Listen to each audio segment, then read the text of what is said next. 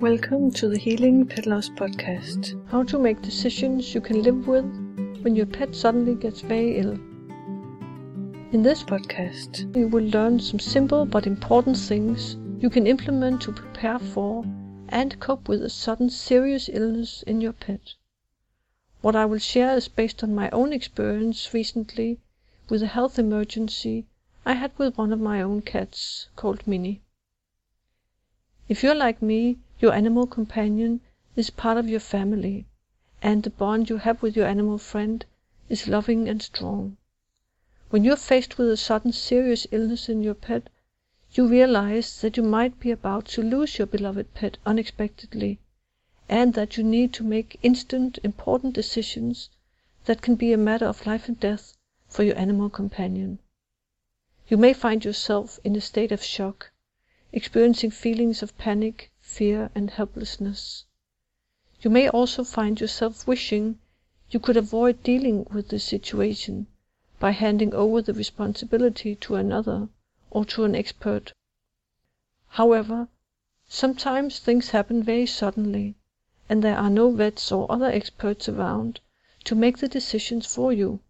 So however prepared or unprepared you may be, the decision of how to deal with your pet's sudden illness may be entirely up to you. In my experience, if you make decisions based on fearful thinking, there is a real risk that you will make decisions you will regret later. So how do you avoid making decisions in a state of panic or fear when a beloved pet suddenly gets very ill? I'll share an example from my own life. My precious cat Minnie recently got very sick suddenly, and in a moment I'll tell you what happened, how my husband and I dealt with it, what you can do if your pet suddenly gets very ill, and the steps you can take to prepare while your pet is still well. But first I want to tell you a little bit about myself. My name is Marianne Susi, and I'm the founder of HealingPetLoss.com and the author of Healing Pet Loss, Practical Steps for Coping, and Comforting Messages from Animals and Spirit Guides. I have always loved animals, and animals have always been an important part of my life. And like you, I have experienced the joy, the unconditional love our animal companions bring into our lives, as well as the pain and the grief we experience when losing our beloved animal companion. I got started with my website when our beloved orange cat Pidiput got very sick, and my husband and I struggled to make the very difficult decision to have him euthanized. I remember the last day waiting for the vet to come to our home, spending the last precious hours saying goodbye and expressing my gratitude to Pidiput, and having a hard time grasping that he would not be with us much longer.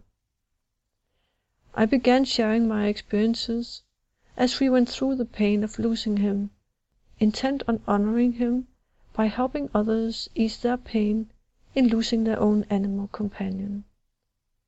And as many of you may know, 2 years after Pidiput's death, I lost my beloved cat Kia, a gentle, loving soul who had been my constant companion for 12 years. I connected with her before and after her death, and you may have read some of her wise and loving messages of love and peace on my website or in my book. But back to Minnie and her sudden illness.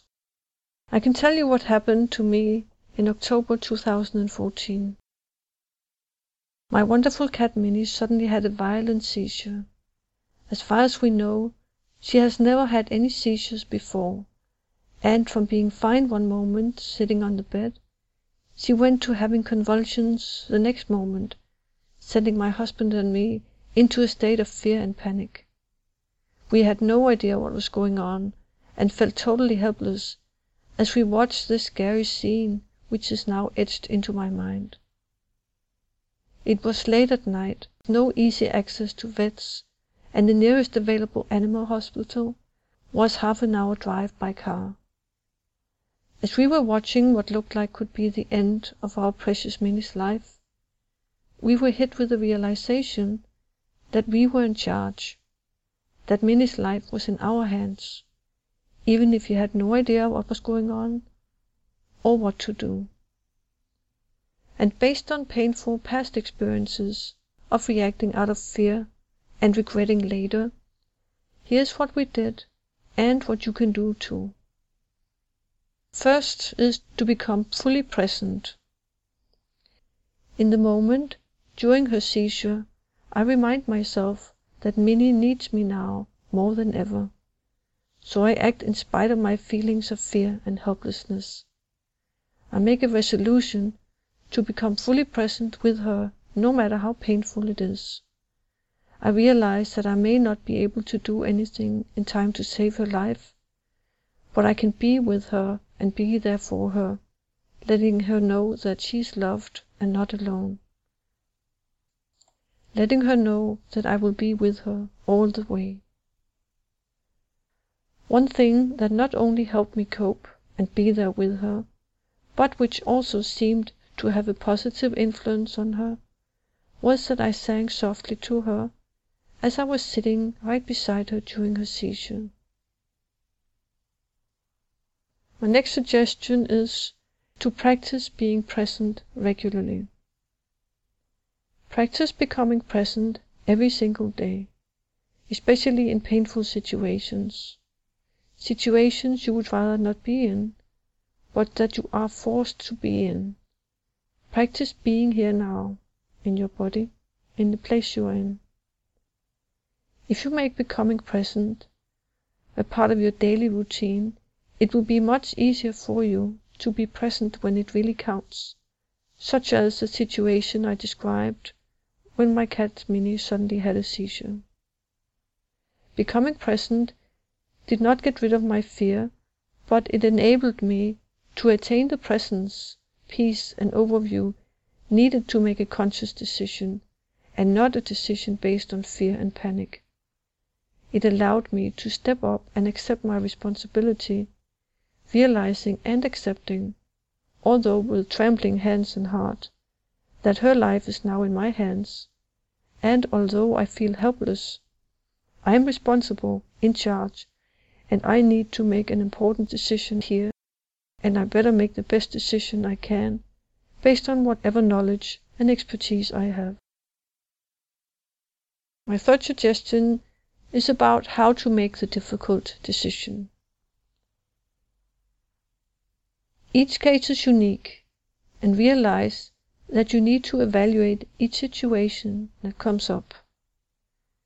Weigh the pros and cons, look at the situation from different angles. For instance, in my case, the vet can't get here in time, and we can't get to a vet in time when she's in the middle of a seizure. The seizure ended after about 1 minute, but it felt like much longer.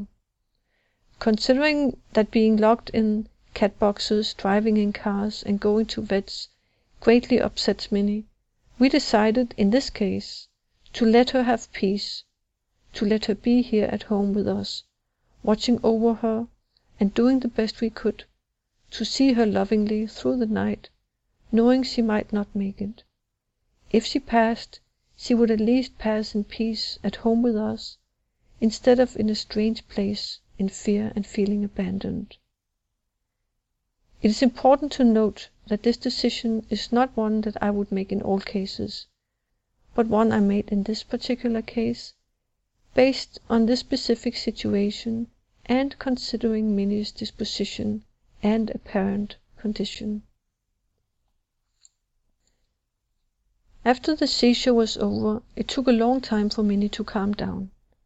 As we finally got to bed, she placed herself very close to us on the bed, and our closeness and our voices helped calm her. We are so grateful that our Minnie survived the night. We got an appointment at the vet the next day, but they were unable to find out what caused her seizure. We suspect, however, that it is related to her advancing blindness, which also has no apparent cause. We can only speculate that her illness is likely neurological in nature. Since we are unable to do anything to help her medically, we have to accept her condition and the real possibility she could die at any time. Minnie is still okay. She sleeps more, and she cannot see very well and bumps into things when she walks around. But she's still eating and drinking, and she's very happy to be with us. And at this point we take one day at a time and do our best to be there for our precious Minnie, comfort her, and give her the extra attention that she needs. My fourth suggestion concerns how to stay present in painful situations. The pain of facing and dealing with a situation like Minnie's seizure is almost unbearable, but I have discovered that it is not so much about getting rid of the pain, but learning to live with it, to accept it, to reach a state of peace in the midst of that pain, and act from that peace, which I have found surrounding or behind the pain. To not fight, but to allow the present moment to be as it is, no matter how painful or difficult. This is the way to handle situations you would rather run away from. Another suggestion for staying in the present in a painful situation is find your purpose, your why. For instance, I am doing this for my beloved pet. I am terrified, but I want to do what's best for him or her because I love him or her so much. Let your love for your pet be your motivational force, which will ground you in the present moment. To sum up, practice being present, being in the now, and prepare for a possible life and death situation by researching beforehand what possibilities you will have available to obtain help. Also, accept responsibility for situations and decisions. Sometimes there's no vet or expert available, and even if there were, you would still need to make the important decision about your pet. And find the big why, or who or what you're doing it for. Remember, your love is deeper than your fear, and you going into a panic will certainly not be helpful to you or your pet. An update on Minnie. As I connected with her in a shamanic journey the next morning, in that journey she turned into a beautiful angel. She told us to see her as an angel, not just to see the illness. This important piece of advice can also be very helpful if you have a sick or dying pet. See beyond the pain and illness. See the shining light that they are inside. Whatever state their body might be in, their soul's light is still shining brightly. Recognizing and holding that vision as you deal with someone who is sick or dying can be an immense help to both of you. And now I'll share some other tips for coping when a pet suddenly gets very ill. When your life suddenly gets turned upside down, like when we got the scare with Minnie, one of the things I have found helpful when the emergency is over is to do normal things, things that are part of your daily routine, or things that you know usually help you to return to yourself and achieve a state of peace. For me, one of those things was going for a walk after we returned home from the vet with Minnie, and doing routine tasks that day helped me achieve some peace of mind. Otherwise, we can easily get stuck in the trauma and pain of what happened. Once I know that Minnie is okay for now, or at least stabilized, I do not need to stay in the traumatic event from the night before. Other things that can help you return to your center is doing practical things, like doing dishes or cleaning the house. Or you might consider doing a guided meditation, such as the Inner Peace meditation. When you consciously take steps to return to your center and a place of peace, you will much more easily be able to be there for your pet. In a case where you have a frightening episode, like me with my cat Minnie, you will want to implement a heightened level of awareness and caring for your animal companion. a few key things to implement to prepare for a possible sudden illness. The optimal time to start preparing is when your pet is still doing well, or at least reasonably well. It's never too early to prepare, so even if your pet is still in great health, I advise you to implement a few key things I will share now. Although there are many things you can do to prepare for an animal companion's health emergency, things like that tend to come unexpectedly, so it will be impossible to cover all possibilities. However, here are a few suggestions that may help you handle a sudden illness if it occurs. Stay aware of any changes in your pet's state or well-being. Animals can be very good at hiding their pain, and a declining health sometimes takes place very gradually, so you may not even notice it. As I mentioned before, begin a daily practice of becoming present. Make it a habit throughout the day to return to a place of being here now. A daily meditation can also be helpful as you practice watching your thoughts and emotions without identifying with them.